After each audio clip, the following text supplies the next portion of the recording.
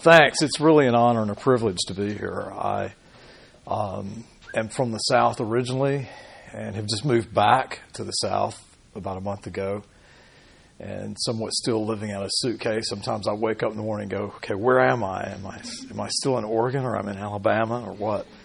But it's great to be here. I've never been to Columbia before. I've never seen the University of South Carolina. I did some work, actually, ironically enough, some storytelling work with University of South Carolina, Salkehatchie Leadership Institute in, I want to say, Allendale. Is that right? There was 3 cities involved, so I get them mixed up. Hampton, Allendale, and something between those two. So, which was several years ago now, a handful of years ago. So it's great. I kind of feel like it's through that connection and Melissa Block that Jason and I have got to know each other and have been trading phone calls for a couple of years. And so I'm honored, privileged, and even surprised that he felt like he heard anything that was valuable enough to bring me here in the process, because I heard a lot of good stuff from him as well. So when we talk about storytelling, it's really about context. We're social beings, and to start out to do anything almost always involves context, which webs of relationships are all embedded in context. So whether it's health or whether it's anything, context almost always comes into being. We've kind of been trained to look at things as if context doesn't matter, so we get these measurements about people and we put them in a profile of sorts that seems to be problematic. But, the cause of those problems oftentimes don't stay in those little narrow boundaries, nor do the solutions sometimes as well. So I hope that what you hear is going to be valuable. Certainly feel free to ask a question or to say, I understand that, and maybe add to it. Because the more interaction, probably the better this will be. And in putting this together, I had an aha moment about a week ago, and so I'm always learning. This is evolving as I go, and I'm probably going to be learning stuff as long as I continue to do this kind of work. So let me give you just a little bit of background. I have to credit my dad with, where did this notion come from? What was the initial itch that kind of drove me down this direction? And I grew up in Birmingham. My dad was a very interesting person. He was politically far left, which in the South, as most of you know, is not that usual for someone whose religion was on the far right. So he was an evangelical and politically liberal. And when I say liberal, way out there. Today, any number of people on the street would call him a socialist. He was the head of his union. He worked for the Birmingham News, and he was in the labor end of typesetting. So I heard management, and the 3rd floor was where he worked, and the 5th floor was where management. I heard those words a lot growing up as a child. And along the way, I can't remember what age I was, but it was pretty young. I was trying to wrap my head around this union, labor, and management thing, and how does this work? And I somehow had the notion that it was battling agendas and negotiating agendas and giving up something. What are you going to get? How do we get what we want? Both sides asking that question. So I didn't see a lot of hope in that. I thought, that doesn't sound real fun to me. That sounds like a lot of work and a lot of arguing. And my dad explained it in a different way. He said, and I use the word getting to good, if we have a fundamental belief that getting to good is something that is co-produced by, and I'm putting words in his mouth, he didn't use these words, by a number of different people, management, labor, magic can happen. We can figure out things and get to good better than when we have this mindset of getting what we want, and what am I going to have to give up in order for them to get what they want type thing, which is a lose-lose scenario. It's small wins, usually big loses in the minds of all. So I was really intrigued by that. I have a feeling that my dad's faith somehow informed that, but he could never verbalize the theological principles behind that idea. I would later go on to study theology and try to figure out, where did he get that? Is that really in there? Because I don't see people out in the church world doing that either. They're still fighting the culture war as well, or management versus labor, or the right versus the left, and in this kind of win-lose, as our best option. So that was kind of the initial conversation that got me interested in communicating across boundaries and truly communicating meaningfully, as opposed to agenda-driven conversations. And that's a theme that has underpinned this whole journey. I would go on and get a master's degree at the University of Alabama later in my life. So I went to school, did poorly in undergrad, worked for a long time, went back to school, worked for a long time, and finally went back to school again. So it's been this kind of stair step of education to get where I am today. My PhD work was at Portland State, and it was actually in urban planning and development. And I'm an odd duck in the urban planning community, let me tell you. There was a few of us over there talking about stories. And we're just now trying to figure out, what does that mean, and is it hopeful for urban planning? In much the same way my dad had kind of set that seed in place.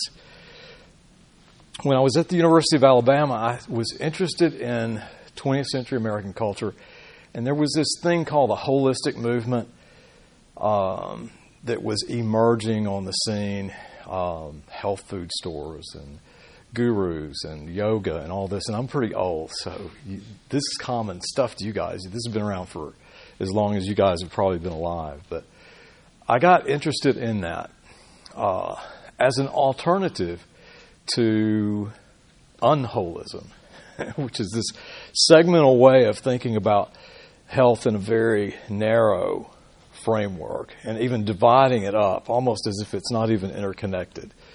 And I think that modernity kind of sets us up for this, fragmented specialization type of knowledge stuff. So I studied the holistic movement, and I got really interested in physical medicine, pain, musculoskeletal. And I didn't plan, when I went to the University of Alabama to get my master's degree, that it was going to lead me to an applied career. I was thinking of an academic career, but you can't do an academic career with a master's degree. And I had gotten really enthusiastic about this movement called the holistic movement. So I studied under European osteopaths, does the name Ida Rolf ring a bell with anybody besides me? No? Yes. Yeah. A lot of people who in this country in the 50s, there was this undercurrent.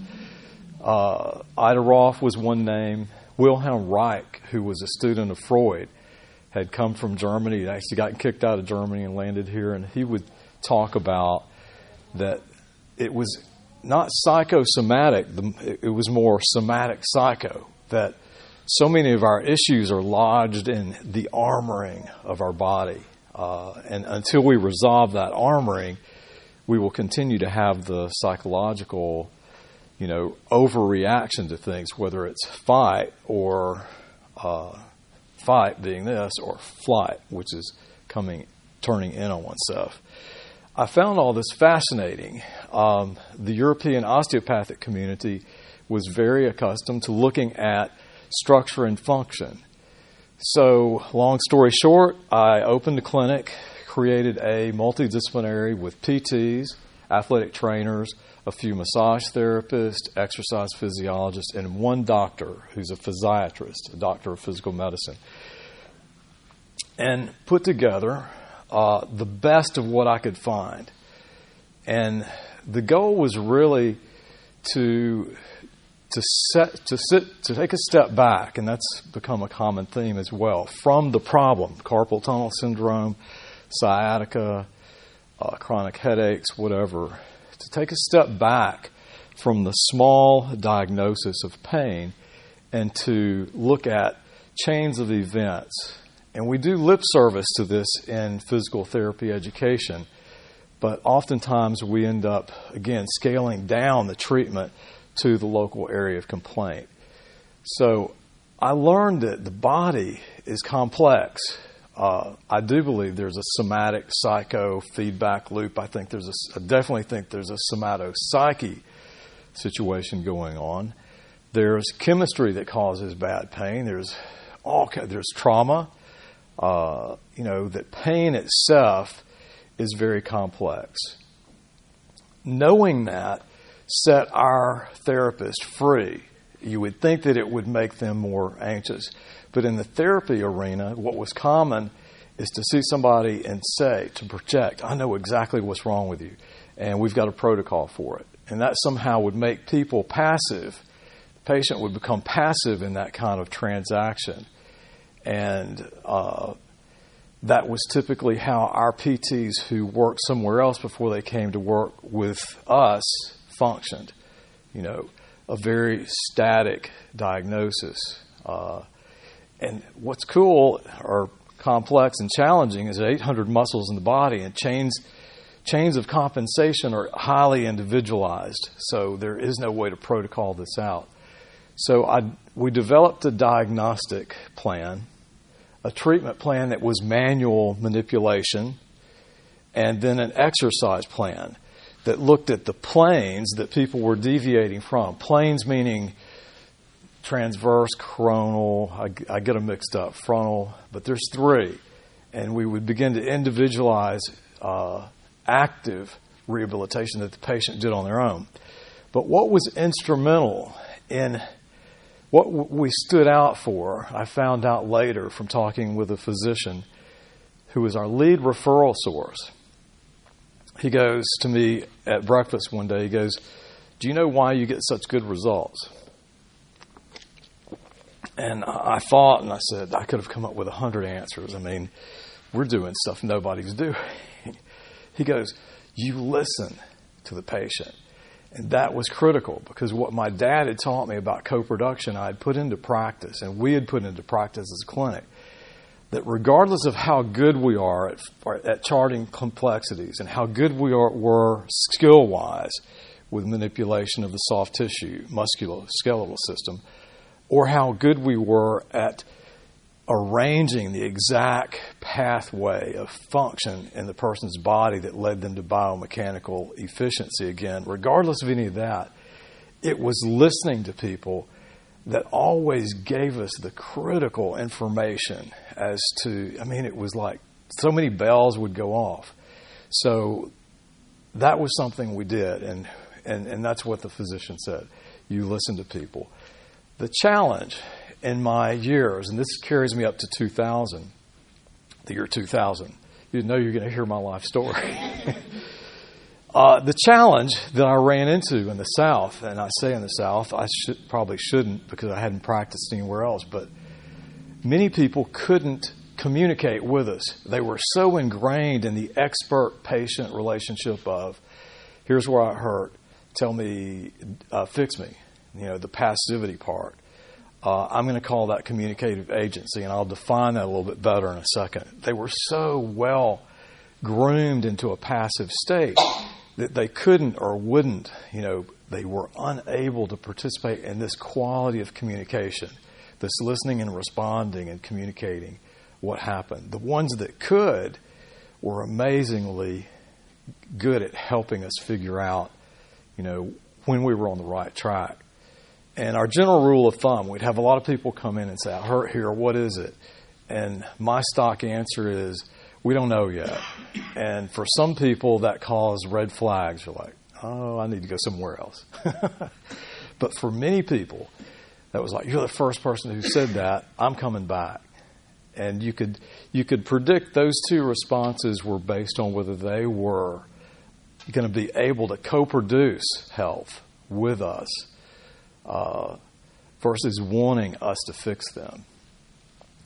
So the running into so many people who could not communicate became a burning question in my mind. In 2000, I left that business.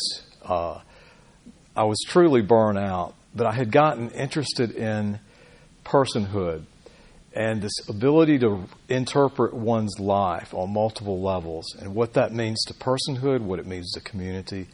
So I pursued a PhD at Portland State in urban planning and development, and focused on the urban planning area, which was probably a head scratcher for many people. One of the guys on my dissertation committee said, your dissertation is really about community organizing. Why didn't you just call it community organizing? And it is. It is about community organizing. But fortunately, narrative is waking up in urban planners, where planners are going, we keep doing the same old thing over and over. We'll keep, getting a table of people to talk about what we're going to do in this community, and the bankers and the developers end up dominating, and the people who really live there don't have as much to say. They're unable to communicate effectively in that setting because that communication is set up for rational, although storytelling is rational, which we'll talk about in a minute. So some people theorize that if we turn the planning table into storytelling, it levels the playing field. And now it's about telling stories of meaning, and understanding the meaning of a place should drive what we do there and should be able to be co-produced by all the stakeholders, which means it should end up being good for everybody. That's the shouldness, or the possibility, or the dream. But we're somewhere from that now. We're still negotiating agendas right now. So that's how I got into this area of storytelling. First year in urban planning, we've just gone through a whole semester of international community development, where one horror story after the next of NGOs coming into an area with an interventive strategy to help a people would fall on deaf ears, or when the NGO people left, would be taken and made into something completely different. The resources molded into something by people who could figure out a way to use whatever those resources were in a way that the NGOs had never imagined. So we came across this problem. How do we get... And I'm sitting there after a whole semester going, dang, how do we get to good? How do we get to good in development? And I knew it had something to do with communication. I just wasn't sure what kind of communication it required. It was at that time I read in not an academic journal, but has anybody heard of Utne magazine besides me? Utne is kind of like Mother Earth, but artsy. More artsy. A story about a small town in Georgia called Colquitt, who had put on this play called Swamp Gravy. I read this story, came back to class, and I said, hey, I was really excited. I figured out how we get to good.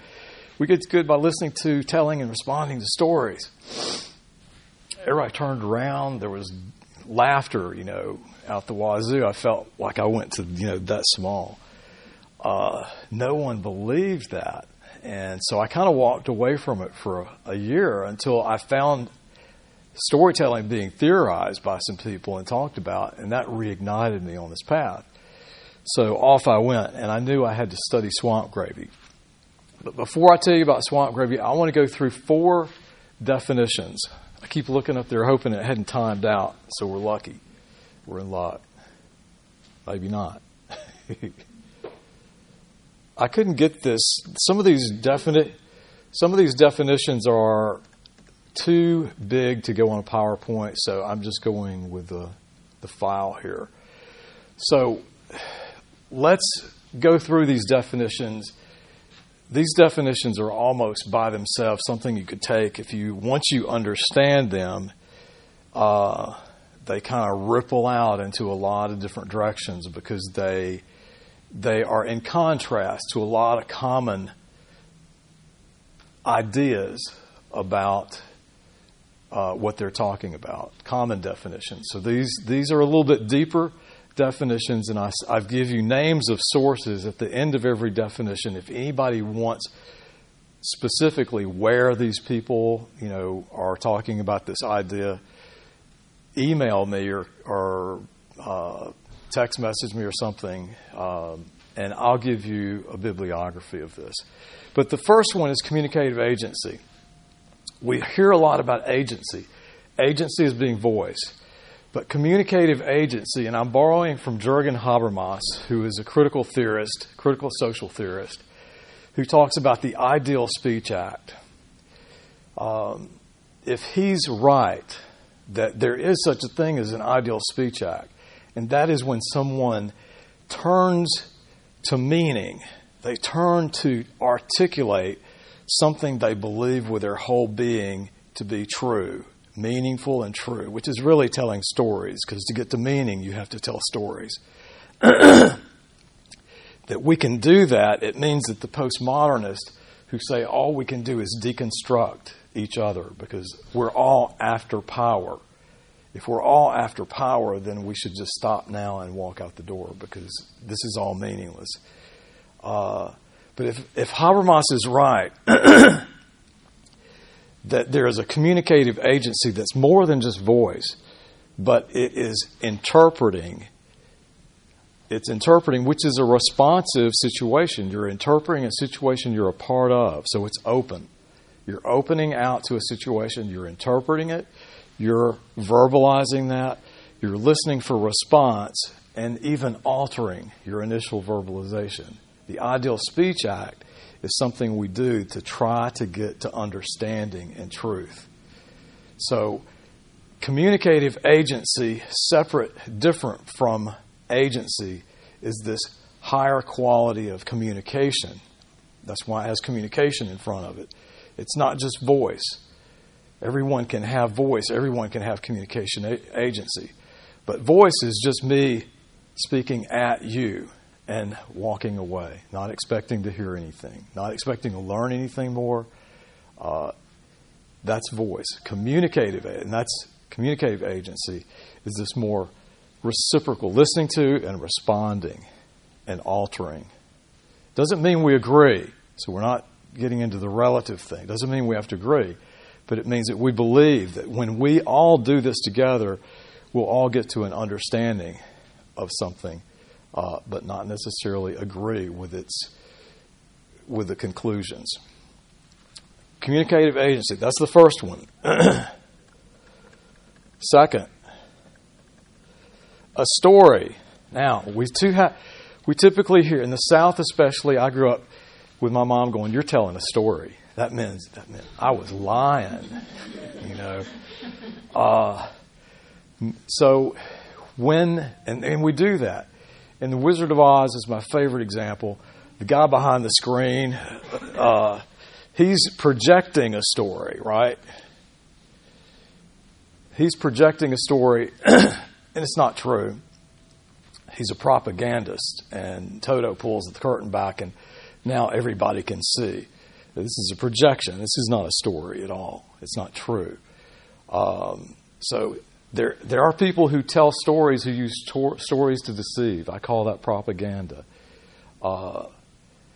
There's another myth to storytelling, but that doesn't mean that true storytelling in the Habermas mode is not possible. Okay?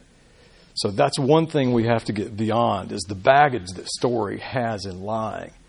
But it does not mean that there's not story in the Habermas tradition of truly trying to tell what something means in a very open and responsive way, as opposed to closed in on yourself and projecting out of that an image or something you're trying to convey or convince people about.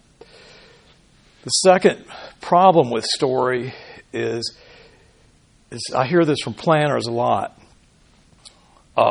Okay, we'll make room at the table for stories because some people are just emotional and we need to get that out of the way. Because when we get those emotions and those stories out of the way, we can get about the business of rational urban planning, which is about numbers. And gosh knows, there is no emotion attached to numbers, which is untrue. These two are not they are so joined that you can't separate them. So there's another myth that story has to overcome. A story involves actor, setting, time, plot, and ending. It's not just someone saying, this is what happened to me. That's not telling a full story. That's not doing interpretation and discovery of plot. Stories, since they're incomplete, they're not all equal. They are all incomplete. Stories articulate on and with other stories. Martha Nussbaum, if you want to read more, has done a lot on the marriage of rationality, the intertwinement of rationality and emotions. And Walter Fisher is one of the classic narrative theorists. So one more definition and we'll get to good stories. Community. So all of these are going to play a prominent role in what I'm about to set up in terms of storytelling. Community is really, in urban theory, the classic idea that's been around for 100 plus years about community is the small town and the city is the city. There are technical words for that. It doesn't matter. So when you go to the small town, you expect to find a community. When you go to the big city, not so much. We now know Thomas Bender has written the classic book as well as many other researchers over the last 25 years. Even though those notions are still there and they're huge, we know community is not a boundaried space. It's not geographical. It's a quality of experience that includes affection.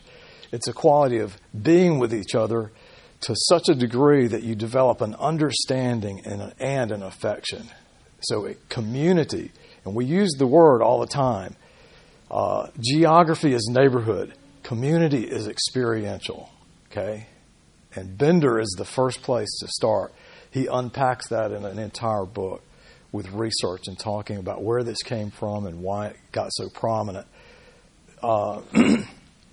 It's really one of my foundational books in my dissertation was this idea of community.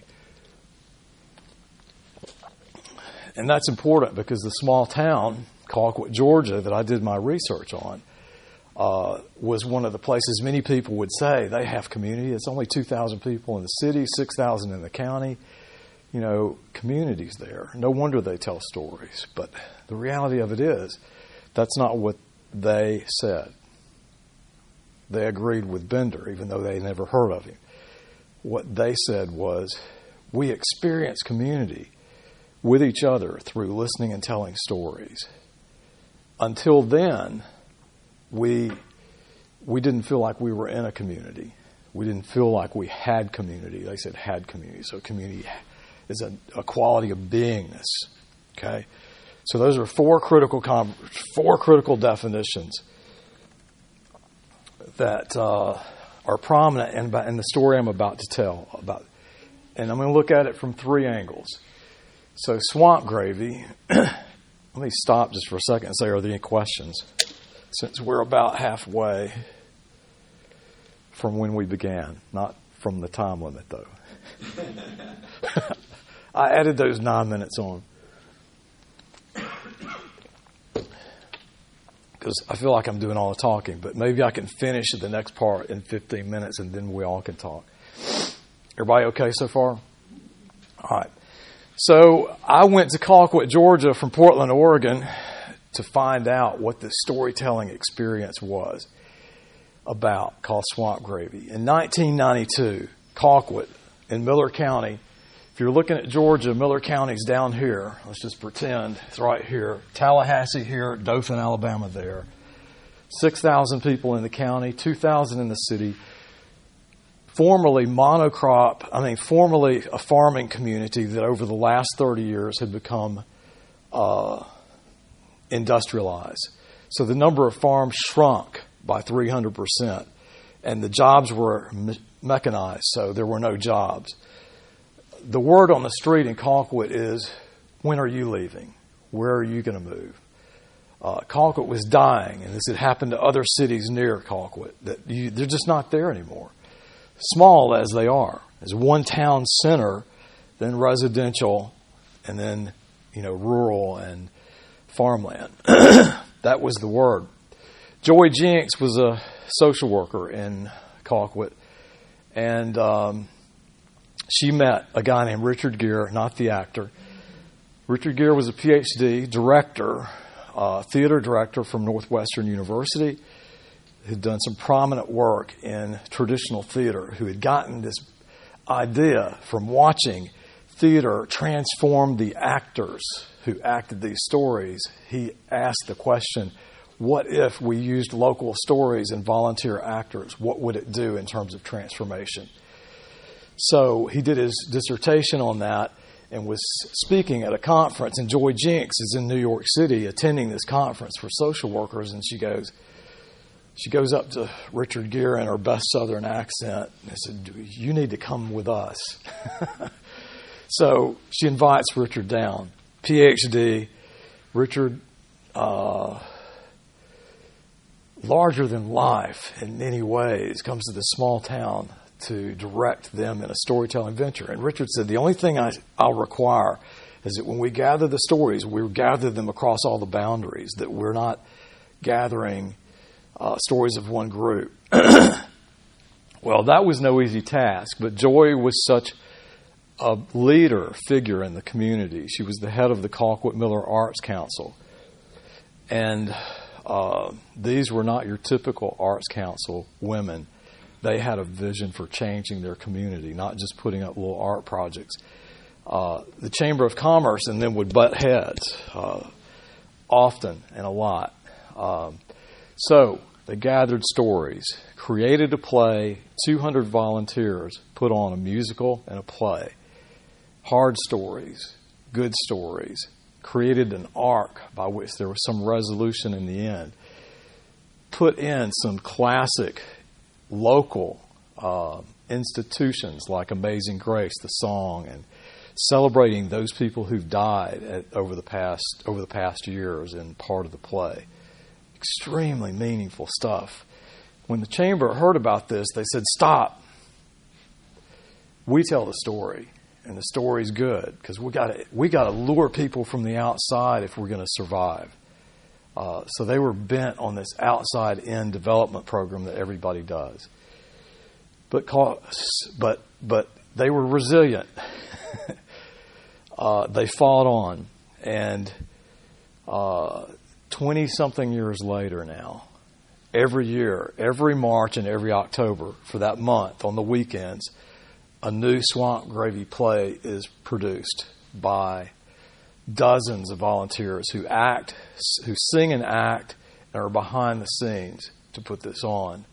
It's gotten tremendous notoriety. They've been to the Kennedy Center. They performed at the Olympics in Atlanta. It was huge. It resurrected the town somewhat, smallly economically, but not totally. But they didn't think they were poor anymore because once they saw each other in their stories, they saw persons rather than deficiencies. And they saw who a person was rather than status and role. And more than anything, they fell in love. Because when you see a person, you can fall in love. You can't fall in love with a status and role or a deficiency or a victim. And love ends up being that missing link in urban planning because we can't make people want to redistribute. So the urban planners, while this is going on in Colquitt, urban planners are going, okay, we got to have people have people recognize all the stakeholders. That's hurdle number one. That everyone has a stake in what's going on, not just the banker and developer. Hurdle number two, it has to be some kind of meaningful encounter. We don't know what that is. I think it's storytelling. That meaningful encounter has to be deep enough that it creates affection, because without affection, redistribution and planning resources in such a way that's to everybody's benefit and good can't happen. So this theory is bubbling up alongside, and I'm over here in Colquitt looking between these two going, I think we're seeing something here in Colquitt that's demonstrating this. It was not an easy task. When I say that these things happened, not without fights. 20-something years later, only a third of the residents in Miller County have ever attended a Swamp Gravy play.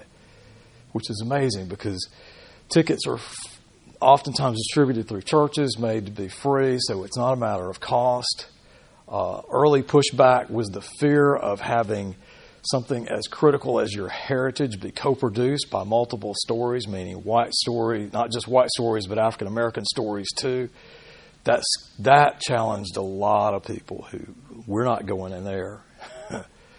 We know we go in there, we have to give up something. That win-lose thing, that they win and we lose, that their stories become a part of our heritage too. The cool thing is, because they do new stories every year, that heritage is never complete. It continues to bubble up. Because what do we know about heritage and social phenomena? It's fluid and emergent. So that's the Swamp Gravy story. Lots of outcomes, relationships, innovation, community development, entrepreneurship, even some financial income from people who come to watch the plays. So I want to track down to the individual level, and then I'll stop. 2 people. Veronica Hare in 1992 is an African American woman who everyone thought she was mentally challenged. It turns out she wasn't mentally challenged at all. And Veronica's mom and Joy Jinks, Joy not knowing anything about what Veronica Hare, who she was or what she could do, either one of those, they're not always the same, convinced Veronica Hare to audition for the first Swamp Gravy. And Veronica Hare ends up having the voice of like Mahalia Jackson and the acting sense and timing of any professional you would ever see. She was amazing. I mean, she just bloomed right there on stage. And she became a person of value in this community. And you could see her go from a person who everyone thought was mentally challenged to now someone who's a pillar of the community.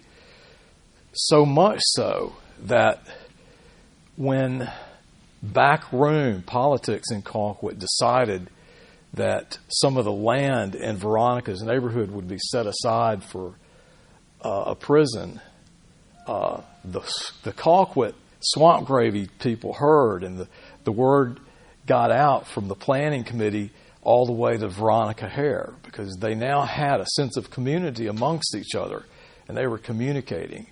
Before Swamp Gravy, that would have happened without anybody having a chance to say anything. So Veronica shows up at the planning meeting that no one ever goes to, along with a bunch of people from Swamp Gravy, and she gets up and has a come to Jesus meeting with a planning committee. She acts as if she is, she is Jesus. and she's got the whip, and she's driving the Pharisees out of the temple, or the money changers out of the temple. And they back down. So this idea of health, we would have looked at Veronica Hare in terms of support systems or medication or who knows what. But community, the experience of being a valued member of the community, singing and performing, having friends, crossing boundaries. We saw the birth of a person right there, literally in everyone's eyes. Mikhail Bakhtin is a narrative theorist who says, we only see a person when we see them in their stories. If you really want to know a person, you have to see them in their stories. And that's what was happening in Colquitt. Person number 2, Craig Tully.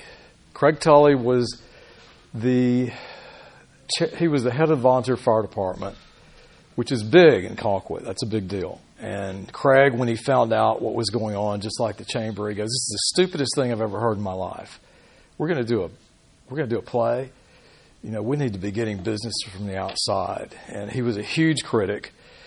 One of the ones who he wasn't upset about race as much as just the value of this. What are we going to learn from this that's going to help us with anything?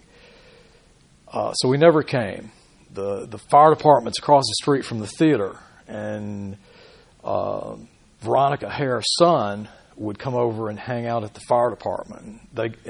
So Veronica Hare's son and Craig got to be good friends. He called Emmanuel Hare Shadow because he followed Craig everywhere. That was about the extent of Craig's tie to Swamp Gravy. He would have never known Emmanuel without that. But someone fell. They're having a performance, and someone in the audience fell, and they called Craig, and they said, "You got to come get this guy with a gurney."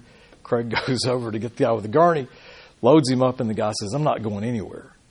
I'm not going anywhere until this is over." So Craig had to sit through the Swamp Gravy. So the next Sunday morning, Craig gets up at the Free Will Baptist Church and confesses that he was wrong, that Swamp Gravy is the most important thing we do in this community. So I later interviewed Craig. I said, why is Swamp Gravy important?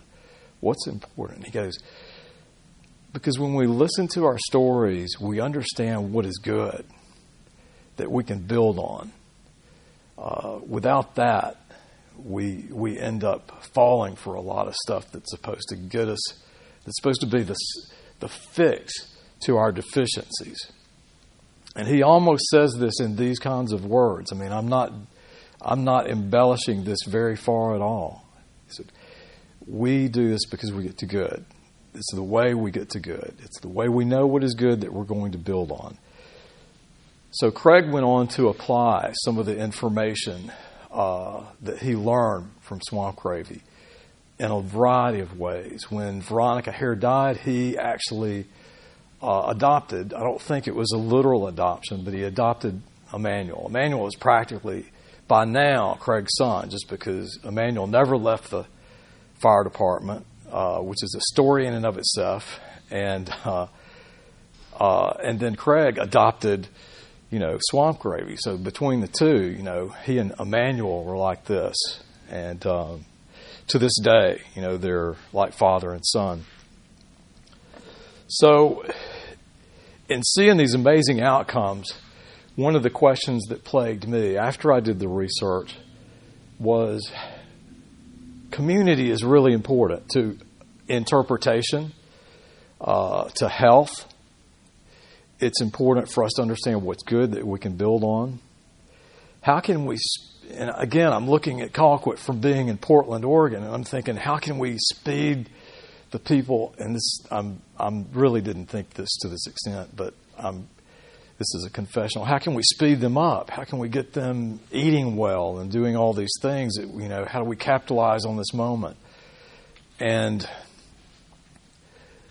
for me to say, here's what we're doing in Portland, it's too big. It's too big of a gap to come in and use technical language for, how we want to treat diabetes, obesity, all these things, because all these things are also connected to economics, and they're broad-reaching factors, far-reaching arms and legs to them. So after coming in and actually introducing people to some things that might speed the process of taking advantage of this formation of community or experience of community so that we can continue to grow and address some of the deficiencies, I would present people ideas and it would just kind of roll off the table onto the floor. So I stood back and I thought, what can I learn from Swamp Gravy that can enable me to be better at facilitating change or being a catalyst for a new vision? So I did what Swamp Gravy does. I found a story that talked about a party in 1865 where it was before industrial ag. They had variety of foods, not monocrop, varieties of stuff. They had white and African American people in the same party, as reported by the Bainbridge News.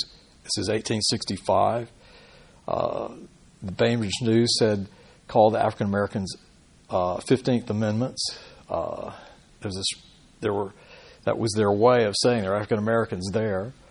So they had this was really Swamp Gravy. Swamp Gravy was about diversity. Swamp Gravy is about when you take your stories that you think are throwaways, like food that's throwaway, you put them in a pot, you put them on a stage, put the throwaways in a pot and it turns into a feast. You put these throwaway stories on a stage and it turns into a feast. So we found this metaphor for Swamp Gravy in 1865. but the food was produced organically. I mean, it was real food. And there was something I could work with. I couldn't come in and say, guys need to be farming organically. You need to throw away the monocrop stuff and do. It was there, and there. It was a cultural artifact in their own history. So with that, I introduced, after that, the documentary Fresh. If you haven't seen it, you must see it. Will Allen in Milwaukee, who's an African-American who's got 3 acres in Milwaukee doing some of the most wildest tilapia farming and greens and permaculture stuff. And urban people are coming there and eating, and they're not going, we ought to eat this because we want to be healthier. They're going, this is amazingly good food. This is good. This tastes great. He wins them over. Joel Salatin in Virginia is a permaculture farmer. He's in Fresh. He's not that different from the people in Colquitt. He's a country guy, as is the third person they use in the documentary. I showed the documentary in Colquitt at one of their conferences, set up by the 1865 feast. Showed that documentary. And then when the documentary was over, I said, there's a guy in the neighboring county in Blakely, 20 miles down the road, who's doing grass-fed beef farming cattle, grass-fed, sells his stuff to Whole Foods. His name's Harris Farms, and he's an example of 1865, this documentary Fresh. He's right here. And I walked away. That was 4 years ago. This past year, and I thought that just fell on deaf ears. That's not going anywhere. It's not going to lead to anything. This past year, when they announced the Building Creative Communities conference that they produce once a year, where they do a swamp gravy and then they talk for 2 days about how do we get to good community development. It was about food. And I can't remember the guy's first name, but Harris was one of their top 3 speakers. So I was like, wow, you just seeded vision. You seed the vision. You use a cultural artifact. You play on the goodness of food. And then you use a local example, and you sit back, and those seeds will grow. And that's what they did. This year it's about food, community gardens. The health aspect of it is there, but it's really more about this is what food really is, which is the main story in Fresh. This is real food. What we've been eating in the past has been low-density, high-calorie stuff, which is kind of ground zero for a lot of stuff we suffer with today. So I'm going to stop there. We have about 15 minutes. That's some of the reasons I think we've got about 12 minutes to talk. I don't like talking that much, but I'm excited about the message. I think storytelling is this brilliant way of discovering, what is good that we can build on. And I will finish my part with saying, in academics, the rise of qualitative and the marriage of qualitative with quantitative and mixed methods brings a lot of this kind of hope to the table. There is if anybody wants to see, I found this is online, qualitative versus quantitative. If anybody wants this, it tracks this same kind of theme of we start with story, not with an end point that we're getting to. But quantitative and qualitative don't have to dominate. They need to marry. They need to co-produce. They need to learn how to work together so that we can really get to good in a thorough and full way. So, any comments, questions, feedback?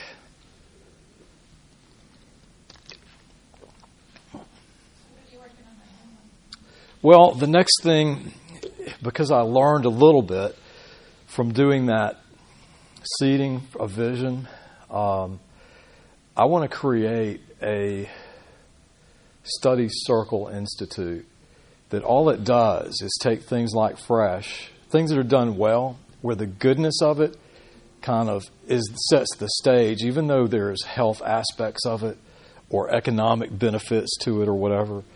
I want to I want to put that in a community and let that function on a monthly basis for a couple of years. And when Vision organizes around something that people want to do because of what they've seen, then help them find the funding. But when Vision organizes that way, it is an organic process. And when you go to seek funding for a conversation that happened organically, it's a lot easier than the normal way of going, okay, there's a grant. Here's some people I can, drag into this with me. They need this. There's the money. I get a little bit, and we try to, fix something over here. I really think that a Getting to Good Institute in Colquitt that just brings good stuff to Vision, to people to watch and see what other people are doing that's really good. I don't want them to copy it. I just want them to start understanding when something's good, it's good because it's socially just, it's economically viable, and it's environmentally conscious, that it's multiple things, because most people have bought into the trade-off that to have economic viability, we got to trade on social, we got to trade off justice, and we don't. We don't have to do that. So I think if you show people that on a monthly basis, that'll catalyze the very thing that happened with Fresh in that one instance. That's what I want to see next, is just establish that kind of a Getting to Good Institute in a local space, in a local neighborhood or community. I did work with a church group in Birmingham and it was a Getting to Good process that went 2 years, and I had to bite my tongue. I had to resist the temptation to say, we ought to do this. And I really let them learn that it's possible to do multiple bottom line things collaboratively and all that. And out of that came a time bank and a community farmers market that they launched. And in the process of doing an industrial kitchen that would allow them to provide the space where about a number of food carts do their work. In Birmingham, you have to have an industrial kitchen. You can't operate out in order to have a food cart. So you got to have a brick and mortar industrial kitchen. So that's our third project, but that's in the early stages. And there was one other than that where people got so excited about the stuff they had decided to do, which was in Oregon. It was about pollution, air pollution. They'd figured out a way, learn from NASA, that if you put plants in a fan that runs, it's a long story, it's a little bitty fan that sucks 32 cubic feet of air a minute through the root system of a plant with activated carbon. You get clean air at that rate in a room. It's a highly polluted area. We had experimented with this. They had gotten excited about it. So when I wrote the grant, I wasn't trying to drag someone. We were already doing this. They were doing it with children, with teenagers in the high school in one of the most polluted areas in the country. And it's hard to believe Portland is that, but there's a neighborhood that's in the bottom 1% for air pollution for schools. And when we told them in the grant what the students were already doing with this project and that they wanted to build on it, we asked for $35,000. They gave us $50,000. It's like, wow, when you activate something, from Vision, it self-energizes, but it also is that thing the funders want to see. They're tired of funding, something that the expert is conceived of and is trying to start. This had already been started. So, yeah, I think that's the one you were talking about. Anybody see this as useful? Is it new? Is it old? Is it hopeful? Is it crazy? It's challenging to let the end result, and oftentimes the end results, we don't know what, in this kind of a process, you really don't know what all is going to happen. So it's different. We usually are trying to prescribe what we want to happen and then backing up from that. And this is the opposite of that. And it's hard to win that kind of a argument because we've been doing the other for so long. And we've been doing the same thing in urban planning for so long, too. It's hard for urban planners to go, okay, we're going to tell stories now. It's very challenging to the mindset. Well, and I think, from an advocacy perspective and a policy perspective, really the stories that move policy, especially in South Carolina, versus empirical evidence of anything. But I think, we talked some about this at lunch, but it's like I think the goal for a lot of people is how do you tell the most tragic story possible. So to me, it's more how do you get people to appreciate the positive stories and see value in that versus trying to kind of have this competition of let's identify the person who has the worst story to tell about lack of access to health care. Yeah. That's what's going to drive. Well, it's, I worked with a nonprofit that wanted me to do a video about their work in inner city Birmingham. And when I showed their board and I didn't show the rundown houses around the soccer field where the kids were learning to play soccer, they were like, this isn't going to win. We want to show the deficit, the devastation of this community. And I said, but what's the community going to get from that? Community is going. So I interviewed parents, and the parents spoke about the meaningfulness of the program. We never showed the rundownness of the neighborhood. And it was a challenge because the people wanted to show this victim tragedy deficit thing. That doesn't sustain donors. That may get a one-time donation. It doesn't sustain donors, but it doesn't do anything for the identity of the community. It doesn't show who they really are. It shows you just this reduced worst case scenario of who they are. But it's tempting, and we see. I get that from nonprofits all the time, who it's second nature just to go with a victim approach to policy or whatever it is. Well, we've used up the hour. Thank you for letting me add on those 10 minutes or 11. I'm like, I have this clock. I just feel like it, 1 hour. But it's been great being here, Jason, and I've enjoyed everybody, and last night and today has been awesome. So thank you so much for inviting me.